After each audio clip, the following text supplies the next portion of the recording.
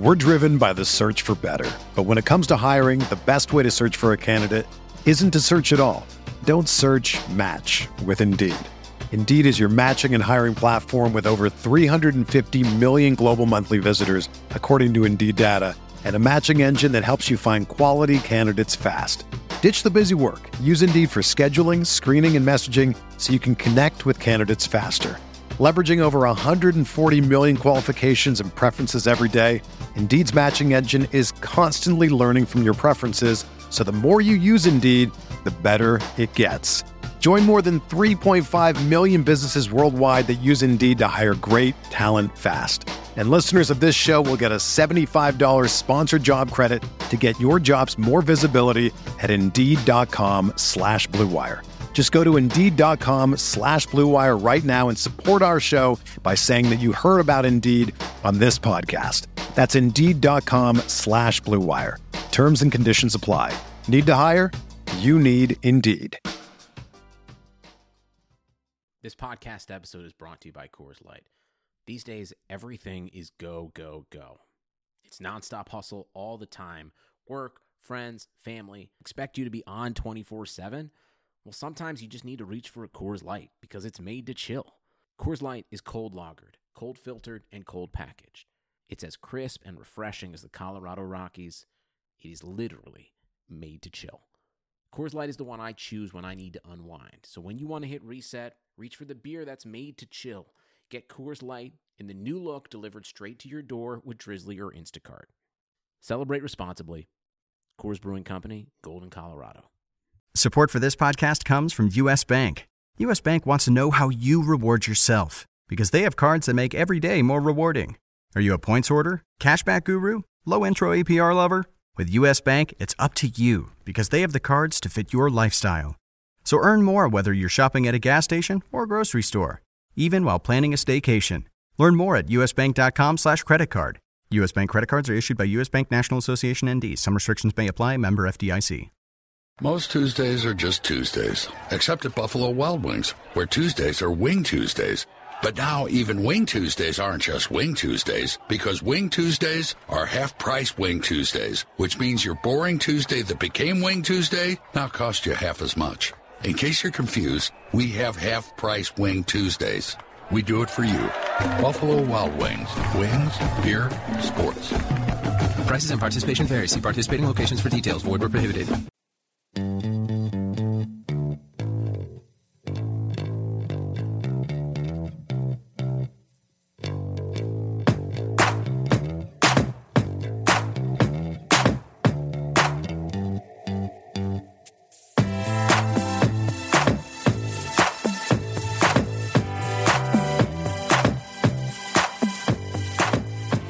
Welcome to the RotoWire NBA podcast, sponsored by Draft, the only app offering daily fantasy snake drafts. It is Monday, January 16th. I'm Nick Whalen, I should say. I am joined by RotoWire's Andre Snellings. Andre does a lot of our writing for the basketball portion of RotoWire.com, does a lot of our DFS content, and appears in podcasts, radio, video, just about everything. Andre, thanks for taking the time to join me. All right, thanks for having me. Glad to be here. So it's Martin Luther King Day, and as NBA fans, that means that we get basketball all day. We had Hawks-Knicks as the noon start for me here in Madison. I guess that'd be a 1 p.m. start for you in the Eastern time zone. Hawks win that one, 108-107. Knicks, I believe, have now lost 11 of their last 13. They were without Porzingis in this game. They brought Courtney Lee off the bench. Things seemingly going south quickly for the New York Knicks, and that has kind of brought up the question that's been lingering for a while, but I think the cries are getting louder now. That do the Knicks rebuild? Can they rebuild with Carmelo on the roster? And if not, should Carmelo Anthony, who's always said he's not going to do this and hasn't even considered it, should he maybe think about waiving that no trade clause, because it might be getting to the point where it could be better for both sides if he moves on? Yeah, it's, the Knicks have always been kind of an interesting dynamic this year because on the one hand, in Porzingis, they've got one of the best young, brightest pieces in the NBA, as far as someone to build around. But then they surrounded him with all of these kind of older vets, Carmelo being the main one, but they brought in Derrick Rose and Joakim Noah. And, these are all players that were big names in the league, 5 to 10 years ago. And so, it was kind of it was kind of a philosophy difference. The question was, well, okay, will they be, if they were competitive enough to contend now, then maybe you could argue that, well, having the vets there is a good thing because it brings them into contention and that'll grow Porzingis faster. But instead, as you pointed out, they're losing more rapidly as time goes on. So if you're going to be losing like that, then these vets really kind of get in the way. Carmelo, he needs to be the centerpiece of the offense if he's going to be as effective as he can be. But for the Knicks' future, they need everything, I think, to be about Porzingis. And then Derrick Rose, he's a rental anyway. And, last week he came out and said he wanted a max contract in the offseason. So, as far as I can tell, there's no reason he should be there moving forward in the future. And then Noah is just getting older for this type of play, the style of play he has. So, yeah, I think for the Knicks franchise, the best thing would probably be to just scrap it and start over around your young pieces. You got Porzingis. If you could move Rose, you've got Jennings there as another point guard that can keep things, going in the meantime. They've got that other rookie. I guess they moved him into the starting lineup today, Kuzminskas, who I guess from what people say, he's a natural born scorer. So I think they'd be better off to see what happens, with the young guys and just kind of see if they can get 75 cents on the dollar for the vets. Yeah, I agree. See, the thing is, it's not like, the Knicks started off the season pretty respectably. I think they were as high as third in the East for, a week or two. We're probably a month away from that, when that was the case. I mean, they were 14-10 at one point, and, certainly that's not a great record, but in the Eastern Conference, that's a record that, can get you fourth or fifth place. But it's not like this team, started out and they were like 20-5 or something like that, and now they've hit this rough patch. Like, they were never that good, even with Carmelo playing well, even with Porzingis playing well. Like, the ceiling for this team when everybody's clicking is 5 or 6 games over 500, maybe. And, to me, it's like, is that really worth it? I don't know. The Knicks have kind of been through every possible, up and mostly down situation over the past 15 years. It's not like in Miami where you could kind of sell to the fan base like, all right, we kind of have to enter this rebuild. We went all in for basically a decade. We got 3 titles out of it. Bear with us. Like with New York, this is just on and on and on. I think they just need to find some sort of solution. And these stopgaps that they seem to keep trying over and over, bringing in guys like Noah, bringing in Rose, and even to some degree Carmelo Anthony, just haven't worked. And I do think it would be easier at this point, if this is one of the things they're concerned about, I don't know that it is, to sell a rebuild to the franchise, right? Because if you're a smart New York Knicks fan, an informed New York Knicks fan, you don't look at this team and think, man, we got to keep this core of Noah, Rose, Melo, and Porzingis together. Right. Yeah, no, I agree with you entirely. And I feel like, because the Knicks are one of the glamour franchises, they've got like a deep and relative and intelligent fan base. I mean, they've seen, these last 20 years or so of, as you were pointing out, whether it's, you think of them as retreads or, Chris Liss always calls them bringing in guys past their prime and, hoping that they can strike some magic with it. And then also just kind of always bringing in the same type of player. Like when they bring in these older vets that, used to be superstars, they're always scorers. Like they never bring in anybody that's balanced. It's always all old former scorers whose glory is kind of starting to fade a little bit. So it makes it, I feel like the Knicks fan base have seen this and they know this doesn't work. They're like, we saw it with Isaiah running things. We've seen it, for the last generation, 2 generations. It's just not going to work going that way.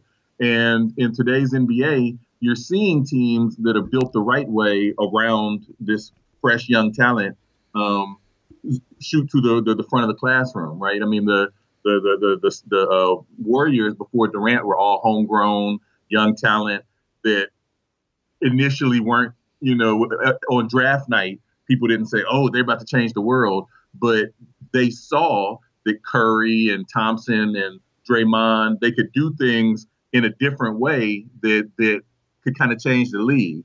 And I think with Porzingis, the Knicks have someone that could do that, can be that, And so, I feel like the fans know it. Knicks fans love Porzingis now. They hated him draft night, but they love him now. And so, with that being the case, I think that management could, sell a rebuild. Like, look, this guy's the future. We're going to make it point blank period. This is what we want to be. Let's get, some of the other things out the way. The hard part is that Melo has that no trade clause. And I think I read a couple of days ago, it was a rumor because it wasn't a quote from him, but that he supposedly would only accept a trade to 2 teams. One of them was like the Clippers and one was somebody else. I think it was Cleveland. Yeah, which is bizarre because the whole reason that everyone believes he doesn't want to waive the no trade clause is because he loves New York so much. He's an right. East Coast guy. His family loves New York. His business interests are based out of New York. But I guess the chance to play with LeBron is enticing enough, and the chance to play with Chris Paul, and we know the friendship there. Cleveland's not doing that, right? I mean, the only conceivable way that would happen is basically if you flipped Love for Melo, and maybe around this time last year, that was like something that seemed realistic. I don't see why Cleveland would have any interest in doing that now. The Clippers are a little more interesting, and I want to talk about this just because I think it's just an intriguing topic. I don't think it's going to happen. I don't know that it would honestly benefit either side because I think I'm higher on Blake Griffin than a lot of people are. But that would basically be the framework of the deal, right? Is Melo, for some sort of Blake Griffin related package, maybe the Clippers have to give up another minor piece. We'll see. Just because Blake is expiring, you could argue there's a little bit, less value there, even though he's a better player right now. Do you think Carmelo could experience some sort of hypothetical rebirth, playing in that Clippers system with Chris Paul? No, for the simple fact that I don't think his original birth was maybe as valuable as he was perceived at the time. I mean, Carmelo is a ridiculous one-on-one ISO scorer. He can work the mid-range on out. He's big. And so as a scorer, I always remember back in the day, this cat named Walker. I can't even remember his first name, but he was like this high-flying cat out of college. And he had this YouTube meme of somebody interviewing him about his favorite player. And he was like, I like Melo because he's wet all the time. Wasn't the greatest word choice, but he was saying essentially like he can always score. But he doesn't do the other things in the game that a team needs their superstar to do. He's strong in any other. He's not a strong defender. He's not a strong team offensive player. He's not a great person to run the offense through because it's all going to go through him. And so I project him out to that Clippers team. I don't think he could replicate what Blake Griffin does. Griffin gets a lot of flack, but he does a lot of things for that team. He's not just scoring; he's rebounding. He's a secondary hub on offense. He's able to really distribute the ball to teammates and get them open shots. And I just don't think Melo could do that. So I think that would be a poor trade for the Clippers. I feel like honestly that the type of deals that you laid out are what the Knicks would want, and what the Knicks fans that might be pulling up the trade trade tools online and saying, okay, who can we get for him? I think that's what they would want. I think more realistically, if Melo is dealt, especially to that type of team, they're not getting a foundation piece back. They're maybe get cap space. If either of those teams have any draft picks that they've stockpiled from somebody else, maybe they can get those. But I don't think Melo's not the type of player that when he's traded at this stage of his career brings back a heavy haul. I think at this point when he's traded, he brings back.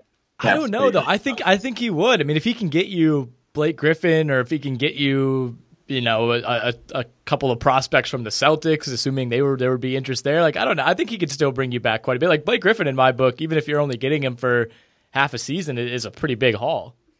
No, that'd be a monster haul. That's my point. Like, why would the Clippers do that? Like, why would that even? Oh no, I agree with you. Yeah, I think if you're the Clippers, you would only do that, in kind of an effort, I guess, to mix things up for the sake of mixing things up. Mm-hmm. Yeah, I don't see especially these days when all the teams have these analytics people in the front office, a Melo for Griffin type deal is something that I can see Isaiah Thomas Barkley agreeing on in the early 2000s, where it's just like, hey, that boy can score. Let's trade for him. But, in this kind of newer NBA where everybody, the basketball nerds like me crunching numbers, Melo's just not on that level. And not only is he not on that level, but he's older now. So I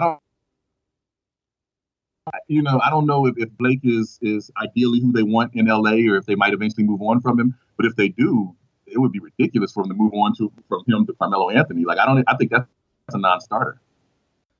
Okay, so you wrote your latest Hoops Lab article that went up on rotowire.com earlier today. I read through that this morning, and you addressed the idea of the Wolves' future versus the Bucks' future. And this is a topic that's kind of, in my mind, going to be forever linked just because of the Wiggins and Parker draft, in 2014, those guys going 1 and 2, two guys who had basically been at the top of their high school class for several years. They were both stars in college at major programs. They've developed, I wouldn't say it's a rivalry at all, because the NBA really, the way the game works, I guess today, is just kind of devoid of rivalries, and the two players themselves aren't vocal guys or anything like that. But I think for NBA nerds and stat heads like us, you're going to always be comparing these two guys, and they've followed kind of remarkably similar career paths thus far. And granted, we're still very, very early in both players' careers, but a lot of ups and downs already. Parker obviously having the ACL injury kind of skews things a little bit.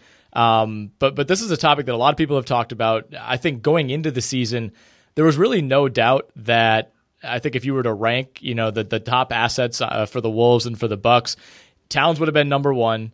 Giannis was probably 2. Wiggins, I think, would have been 3, pretty firmly ahead of Jabari Parker, who would be 4. Zach LaVine's mixed in there somewhere as well. But to this point in the season, how much have those kind of miniature rankings, I guess, changed for you?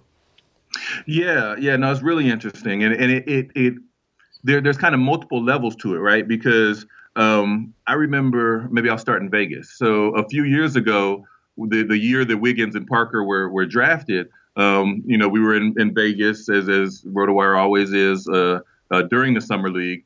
And, I was trying to scout. I wanted to see what Parker looked like. I wanted to see what it looked like in person. So I went to a Bucks Jazz game. And I think that same year that Parker was drafted, the Jazz had drafted Dante Exum. And I think the year before that, they had gotten Trey Burke, who was, the player of the year in college that year from Michigan, which is where I'm from. So I had all these young players I wanted to see. And then I get to the game, and Giannis Antetokounmpo, whose name I couldn't even pretend to try to pronounce at the time. And then, on Utah, it was their big man, the French guy. Why am I blanking? Rudy Gobert. Yeah, the two of them just took over the game. It just kind of came from nowhere that I went to see these rookies play, and all of a sudden, both of these guys, I think, had already played 1 year in the NBA, but they were it was like electric how much better they were than everybody else. And their attitudes and the way they started going at each other once they recognized that they were the two best players on the court, that I came away from that game, and at the time, I didn't have the Hoops Lab blog, so I was really just tweeting, but I was tweeting like, seriously, fantasy or just NBA players, fans in general, you guys need to know the names of the Greek Freak and Rudy Gobert. They're going to be great. And so now I fast forward a couple years to what we're seeing today. And, Giannis is kind of jumped to the front of the classroom, right? Because I do think that Jabari Parker and Andrew Wiggins are tied together and kind of always will be. But I think Giannis and then, as you pointed out, Towns have jumped over them as the franchise players for their respective teams, which makes them kind of the more important end of the debate, because Wiggins and Parker are kind of looking more like secondary pieces. And so with Giannis, I actually just wrote an article on him that ran on the Hoops Lab blog, hoopslab.rotowire.com. And I've got another piece that's going to run on him a little later in the week that you'll also be able to see on the blog or on Nylon Calculus. but just kind of like tracing his history and how he got to where he is and just how absurdly fast he's improving. This isn't normal. It's not normal for a player to get this good this fast. He just had his 22nd birthday. When he was drafted, he was one of those that came late to the NBA. I mean, came late to basketball. So he wasn't even supposed to be coming to the NBA until about now. The thought was he was a stash prospect. You would draft him, let him, get some seasoning in Europe for a few years, and then maybe he comes over now as a rookie. Instead, he's a very viable, if not MVP candidate, he should get some votes for MVP this year, so he's absurdly good. And then, his counterpart in this comparison, Towns, he was the rookie of the year, and he certainly looks like he could be, in this next generation of dominant NBA big men. So I think the two of them are just really, really interesting. And it becomes a case of, well, what do you want to build around? Do you want this? Oh, my gosh, I'm watching the Bucks play right now.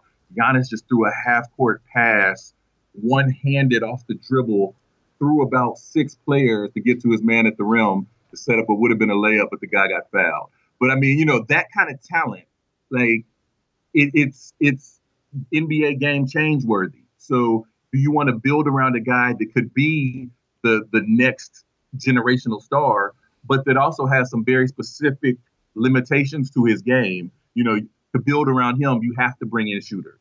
To build around him, you have to have players that can operate off the ball because Giannis needs the ball in his hands. Is that what you want? Or do you want a guy like Towns who, his talent is just as strong, if maybe not as unique, but you could build a traditional team around him. It doesn't matter what kind of pieces you put as long as there's a talent there. So I think it's a really intriguing comparison. Yeah, for sure. I still don't know if there's a right answer. Would it really shock you if we get to next season and all of a sudden Towns, takes another step forward and he's right there with Giannis? I don't think that would shock anybody. I think the more interesting debate to me is almost Parker versus Wiggins, because these are two guys that on a nightly basis can look like a top 10 player in the NBA. Mm-hmm. I shouldn't say on a nightly basis, on a given night, not night to night. But there are certain nights. We saw Jabari Parker put up 10 rebounds, 9 assists, had only 8 points yesterday against the Hawks. But that was a part of his game, the passing specifically. That just wasn't there last season at all. He was rarely getting more than 2 assists in a game, and that's not really an exaggeration. The steps that he continues to make have been really impressive. Wiggins, he's been a disappointment, I think, overall, and part of that has just been, the Timberwolves record has been a disappointment, and I think people look to assign blame. But if you told the Timberwolves 3 years ago when they picked Wiggins that midway through his third NBA season, he'd be shooting 34% from 3, 45% from the field, and averaging 22 points per game, I think he'd be pretty happy with that, right? So there's some deficiencies. Certainly, the defensive end, I think, is where Wiggins maybe hasn't quite lived up to the potential and the physical freakness that he is, that profiles so well on that end. But I think both he and Parker have been very, very good, and I think that's probably putting it lightly. I've been more impressed with Jabari just because I think I set the bar a little bit lower for him, and the aggression that he showed this season is certainly encouraging. But the Wiggins versus Parker debate, I think, is going to go on probably for the rest of these guys' careers. Yeah, no, I agree with that. And I think that because, going into that draft, they went 1-2. And then, of course, the real freak of that draft, Embiid, went number 3 because he was injured. But, Parker and Wiggins, there was a push at the time that Parker maybe he was the better, more polished player at the time, and that, maybe he should be number 1 overall. But Wiggins ended up going number 1 because of that kind of freakish athleticism that you mentioned. It gives him, at least on paper, an upside that Parker doesn't have. And I think you're right that Wiggins has not reached that upside yet because his game has been a bit too one-dimensional. And I've written about that in the past, too. And so the question kind of becomes, over the next decade, essentially, will Wiggins ever learn to maximize his potential? I think because he plays swingman and then, but he has height almost like LeBron. He's 6'9". He's got a vertical about like LeBron. I think a lot of people saw that when he was coming up in high school and said, hey, this guy's going to be the next Jordan. I mean, that's what they called him. He was from Toronto. They called him Maple Jordan. And then when he was being drafted, they said, oh, well, maybe he'll be the next Kobe, but I think what we've seen so far is that's not his game. That's not, he doesn't have the ball handling and natural team offense instincts that Jordan and Kobe had, that if he continues along this path as an offensive player, that his upside might be the very Carmelo we were just talking about. And we were just talking about how that upside maybe isn't as high as people would have thought it was back in the day. That just being a pure scorer isn't enough to be a franchise player on offense. And so to me, where I think Wiggins could surpass Parker in the long term is if hopefully his coach or if he himself recognizes that instead of trying to emulate Jordan and Kobe, which doesn't fit, if he instead emulated somebody like Kawhi Leonard and said, okay, I'll be a 20-point per game scorer, but you're not going to necessarily run the offense through me. I'll be more of a finisher on offense, really work on those 3-point percentages and being able to attack off the dribble for one-on-one, but have his primary or at least a strength of his game be his defense.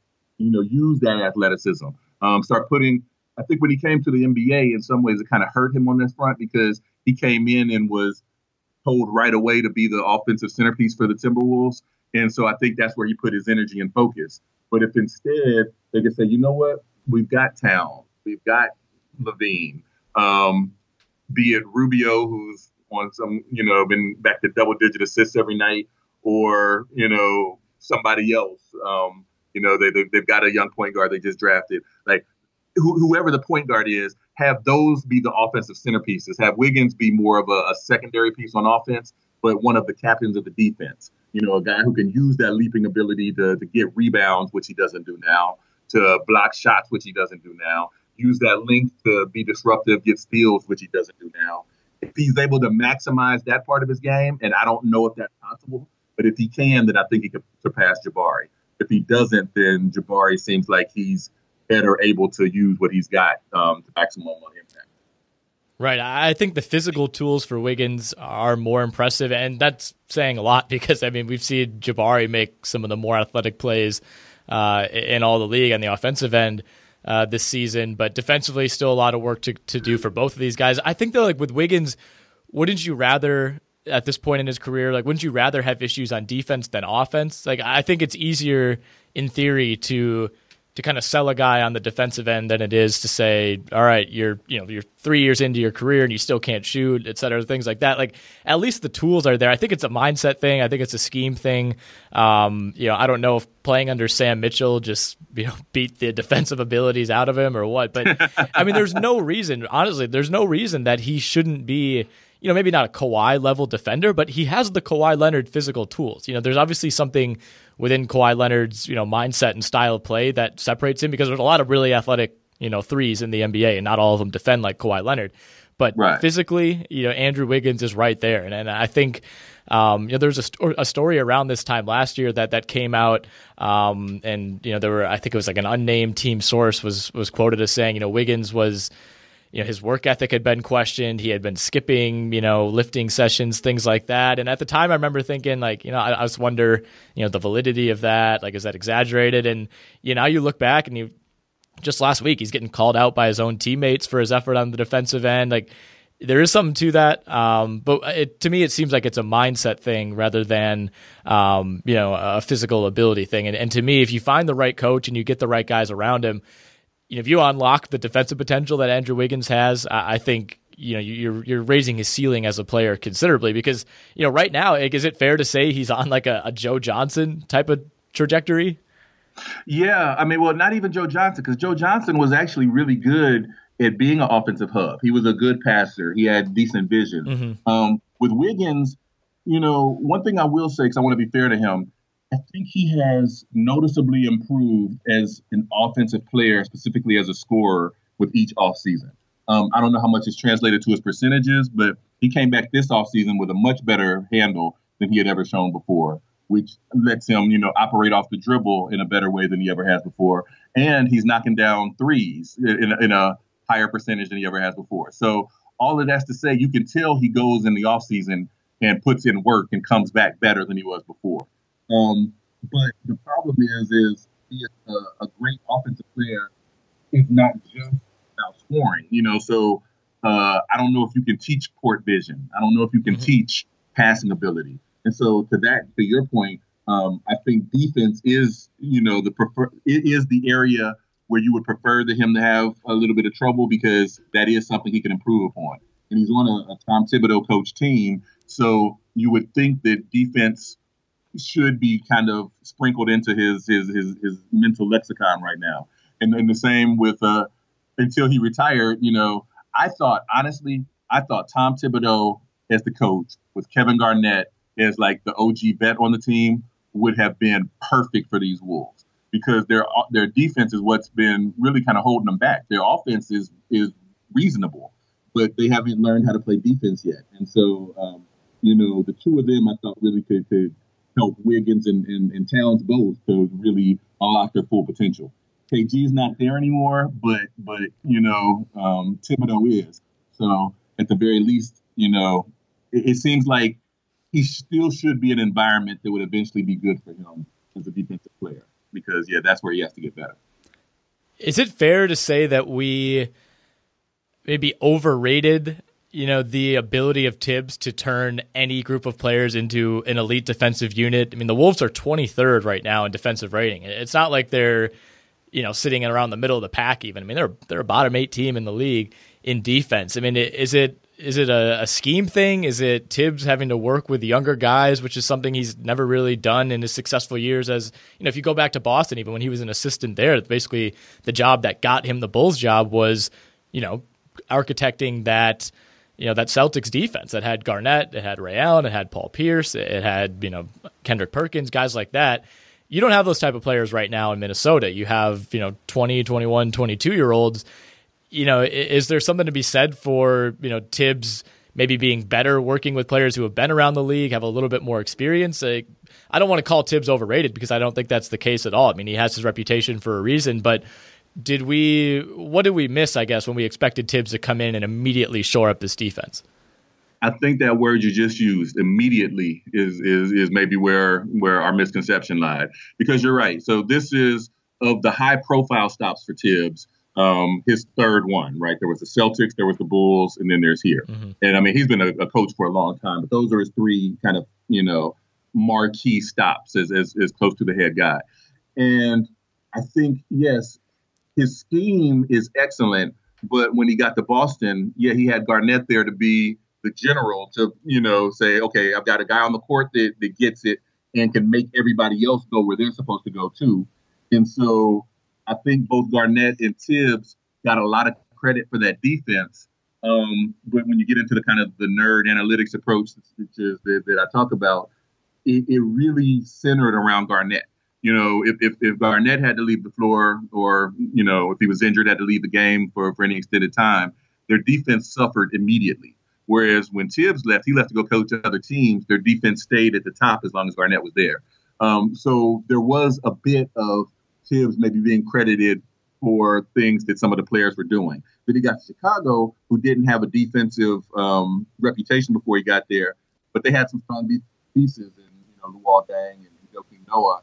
That Tibbs has a great scheme, so he was able to maximize them, but they were at the time. They were able to work with his scheme. In Minnesota, it was all young players, rookies and sophomores and third-year guys that have never known how to play good defense. It's something else I wrote about this year. Over the last couple of years, when they had old man Methuselah Garnett, he wasn't playing very much, but during the minutes he was on the court, they actually were the number one. They were playing like the number one rated defense in the NBA. Like their defensive rating, their points allowed per 100 possessions with Garnett on the court over the last 2 years would have been like number one and number two in the NBA over those 2 years. But as soon as Garnett left the court, they played like by far the worst defense in the NBA over the majority of the time. So my argument then was that they have the physical ability to be able to play defense, because at that point in his career, it wasn't like Garnett was an athletic beast anymore. He was just telling the young boys where to be, and they were listening while he was on the court. And so I thought that meant that with Tibbs there, to tell them in practice where to be, that they could ramp up faster as a defense. What actually has happened without Garnett there is it's taken them longer to get there. But it's definitely, they've shown definite signs even in year one that they're moving that direction. Like you pointed out that they're 23rd in defense right now. Well, as of when I looked at this to write that article in December, they were 29th. And, over the next couple of weeks after that, initially was an interview, and then I wrote an article about it earlier this month. Their defense had significantly improved from essentially last in the NBA the first couple months of the season. They've been more middle of the pack and higher over the last month or so. And so that would argue that maybe the young guys are starting to get it, that, Tibbs does have a system that works, but, if you're dealing with 21-year-olds, they're not going to get it right off the bat. Maybe it takes them a half a season or a season to get it, but moving forward, they could be a lot better. Yeah, I think that's totally fair. And I want to commend you on the Methuselah reference. I had no idea that the great Methuselah of biblical fame would make his way onto the podcast today. You never know. All right, I got to talk about our friends at Draft, the inaugural sponsor of this season's RotoWire NBA podcast. We already know that you love fantasy, so we know you'll love playing on Draft. Draft is a simple DFS app where you can do snake drafts just like the ones you do at the beginning of your season-long league. On Draft, it's draft day every day. You can do drafts whenever you want. They last for just 1 day, and they take only minutes to complete. On Draft, you can play for free, or better yet, you can play for money. Get this, your chances of winning money on Draft are almost 3 times better than your chances of winning money on FanDuel or on DraftKings. If you're playing fantasy for money and not spending hours a day doing it, you absolutely should be playing on Draft. Join me. Download Draft now. Just search Draft, D-R-A-F-T, in the App Store. It'll come up first right on the top. Be sure to enter our promo code ROTOWIRE when you download, and you'll get a 100% bonus up to $600 when you make your first deposit. Again, just search Draft in the App Store and be sure to enter that promo code ROTOWIRE. All right, we'll go quickly on this, Andre, because you and I have talked about this before on the radio, but All-Star voting closes tonight. I think, did I ask you on Saturday about the Eastern Conference backcourt? I think we talked about this, right? Yeah, we talked about it a little bit. I think we spent more time on whether Golden State was going to get a center into the Western Conference All-Stars.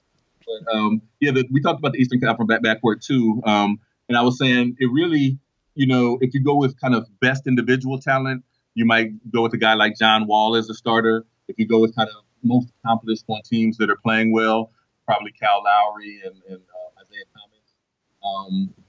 I think you said Dwayne Wade, as of the last results, was up near the top. I wouldn't necessarily have him as a starter if I was the one picking the team. But, it's a nod to his career value, and he's been pretty solid this year. So I feel like the All-Star starters should be about kind of giving the people what they want, and it doesn't necessarily get me up in arms if the very best players aren't always represented. But I would hope that we wouldn't get Zaza Pachulia as a starter on the team just because he's on a very popular squad. Yeah, I'm with you on that. And as you know, I'm as big of a supporter of Mr. Pachulia as it gets. But the bigger thing, and as we talked about on Saturday, is just you're taking that spot away from somebody. Like, I don't care. Like, I think it personally would be kind of funny if Zaza Pachulia made the team. But I don't want that to mean that Marc Gasol doesn't make the team or Draymond Green doesn't make the team or something like that. So that's kind of the bigger issue for me. In the East backcourt, Isaiah Thomas playing as well as he has of late has made things really, really interesting. And the Raptors cooling off a bit, kind of sinking more towards that Celtics level of play than rising up and really rivaling the Cavs, who haven't played all that well of late. I think it's made it a debate. Is it Lowry? Is it Isaiah Thomas? Kyrie is, the second best player on the best team in the East. And then you got Kemba. You have John Wall. Luckily, I think for Jimmy Butler, it probably benefits him that he's a front court player. Right. Because, the competition is fierce up there as well with LeBron and Giannis looking like locks. Who are your starting guards? If you, Andre Snellings, are choosing the Eastern Conference All-Stars, which 2 guards are you going with? I think I might give a slightly different answer than I gave on Saturday. Okay. I think I would go with John Wall And if I was going just on merit, I would go John Wall and Kyle Lowry. If I want to go position sensitive, I would go John Wall and maybe DeMar DeRozan in the backcourt. But then Giannis and LeBron is my forwards. And then at center, I don't know why I'm blanking on East Conference centers. Is there anybody that really stands out on in the center game? Or actually, the way they broke I would have down said the vote Johnny count- O'Brien, but he's in the D League right now, so I don't think he's eligible. Actually, just named the D League Player of the Week. Wanted to sneak that in here sometime on the pod, so we'll do that now. But no, if you're looking at Eastern Conference front court, I mean, it's 3 front court and 2 guards. So you don't actually need a center, which is nice. But as of the last returns, which came out on Thursday, Kevin Love was barely ahead of Joel Embiid for that third and final starting spot. That one's interesting to me because I would give it to Embiid. Well, yeah, I think so too. I mean, not that Love's not deserving, and not that Jimmy Butler, I should say, is not deserving. But like, where do you think the players and the media go on Embiid? I think people like us, who I wouldn't say we're officially media. We're somewhere between fan and media and blogger, somewhere in there. We don't have a vote, obviously. Like, I think I want to see Embiid start this game, but I think if you're an NBA player, like, do you want to see this, I wouldn't say brash is the right word, but this kind of like jokester rookie? Like, I feel like Embiid could rub some veterans the wrong way, maybe. He's on a bad team. Like, I don't know what kind of player vote Embiid's going to garner. And I would imagine that someone like Jimmy Butler or someone like Kevin Love would have a little bit more respect around the league, due in large part to the fact that they've just been around longer and have probably interacted with a lot of these guys. Yeah, no, good grief. Thaddeus Young just dunked on somebody's head. He got fouled. Probably the first and only time we'll say that this year. Right. I mean, Georgia Tech represent. I mean, he dunked and he got fouled and everything. But anyway, I think you're right. I think that the NBA veterans tend to gravitate towards NBA veterans. So I think that a guy like Kevin Love, for instance, is more likely to have a much higher player vote than a guy like Embiid.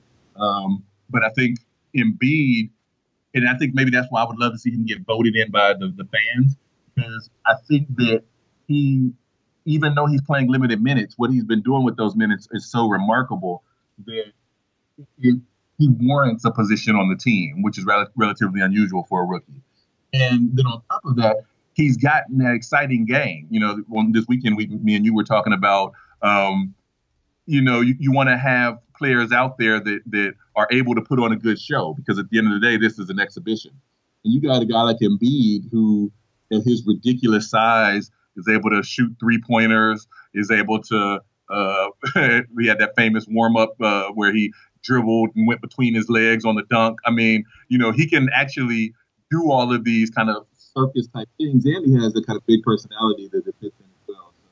So, the fan aspect of the game, for me, I would like to see him out there, because Love is going to be on the team. Like, I don't think there's any question that if he's not voted in as a starter, he's going to end up, picked for the team. But with Embiid, if he's not voted in, I don't know if the same is true. Yeah, that's kind of my question as well too. I mean, there's not much precedent for players on 12-win teams to make these all-star teams, and again, as good as Embiid has been, like, he's still on the minutes limit. Like, the per game numbers won't look as good as they should. Like, it would basically take a DeMarcus Cousins type of situation where, you say, like, all right, this guy's been so good. We know he's not the reason this team is losing. So we'll see. I mean, it'll be really, really interesting once those numbers are finally announced. Last thing we'll talk about is the Portland Trailblazers. They lose again, get stomped in Washington. That game just wrapped up a little bit ago. 120-101 was the final. The Blazers were down big in this one early. They were down 16 at the end of the first quarter, and the lead had ballooned to more than 25 by halftime. So this was pretty much over in about 20 minutes.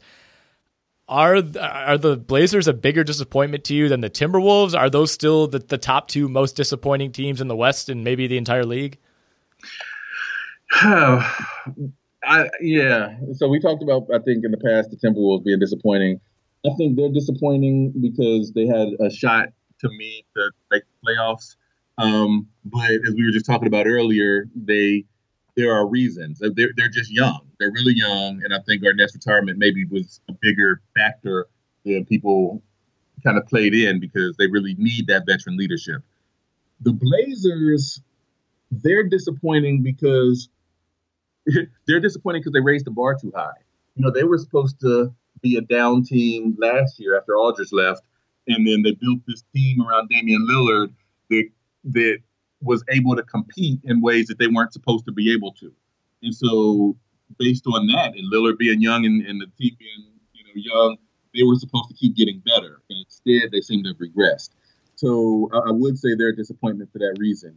But at the same token, even after that blowout today, if the season ended right now, they'd be in the playoffs in the West. So it's kind of hard to make them the most disappointing team. I think part of what they're running into is kind of an identity crisis.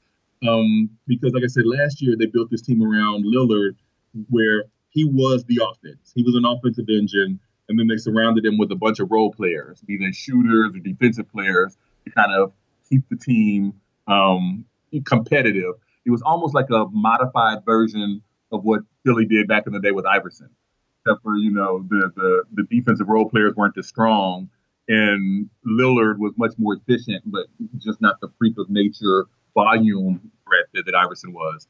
But maybe that kind of that format. And what they're running into this year is that now, instead of all role players, they actually have starters that kind of coming into their own. C.J. McCollum is also a scorer that can do a lot of the things that Lillard does. So the two of them, they have the highest scoring backcourt, or one of the highest scoring backcourts in the NBA.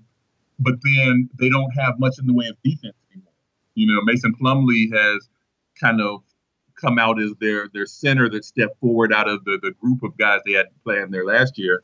And he's another really good offensive player. He can be almost a mini offensive hub. He can pass the ball really well.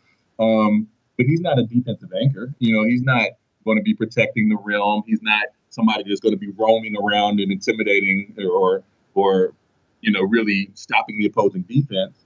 They've got Aminu, power forward, who's a really good garbage man, especially for fantasy purposes. He can crash the boards and all those things, but he's 6'8", so he's not, a defensive impact guy in the middle.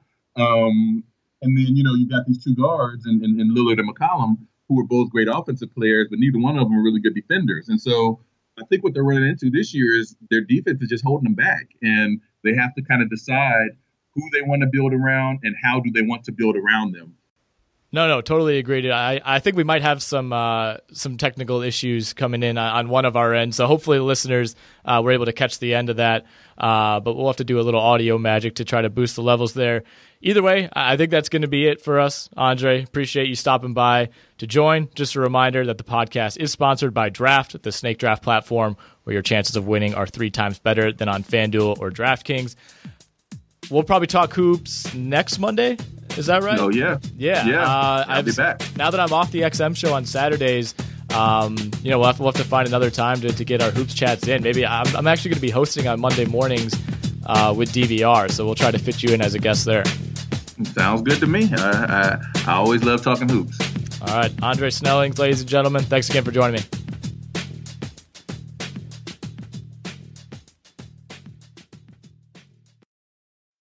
They're gonna kill the love of my life. Casey! If I don't go back to what I was doing. This Friday. Our line of work is quite brutal and quite ruthless. How far would you go for love? You steal truck, bring it to me. Then you make your money. Is it dangerous? Of course it's dangerous! Nicholas Hoult, Felicity Jones, with Ben Kingsley and Anthony Hopkins. All this trouble, all this pain, for love. Collide, in theaters Friday. Rated PG-13, may be inappropriate for children under 13. Whether you're a world-class athlete or a podcaster like me, we all understand the importance of mental and physical well-being and proper recovery for top-notch performance. That's why I'm excited that Unified Healing is sponsoring this podcast. Unified Healing is a new and super innovative global network of wellness centers powered by Energy Enhancement System, or EE System. If you haven't heard of the EE System, you'll want to listen up. This technology promotes wellness, deep relaxation, purification, and rejuvenation. In hundreds of locations across the globe, access to a center is easy and affordable. Interested in experiencing the EE System technology for yourself? Go to unifiedhealing.com/bluewire to learn more and find a center near you. That's unifydhealing.com/bluewire. No material or testimonials on the Unified Healing website are intended to be viewed as medical advice or a substitute for professional medical advice, diagnosis, or treatment. Always seek the advice of your physician or other qualified healthcare provider with any questions you may have regarding a medical condition or treatment and before undertaking a new healthcare regimen, including EE System.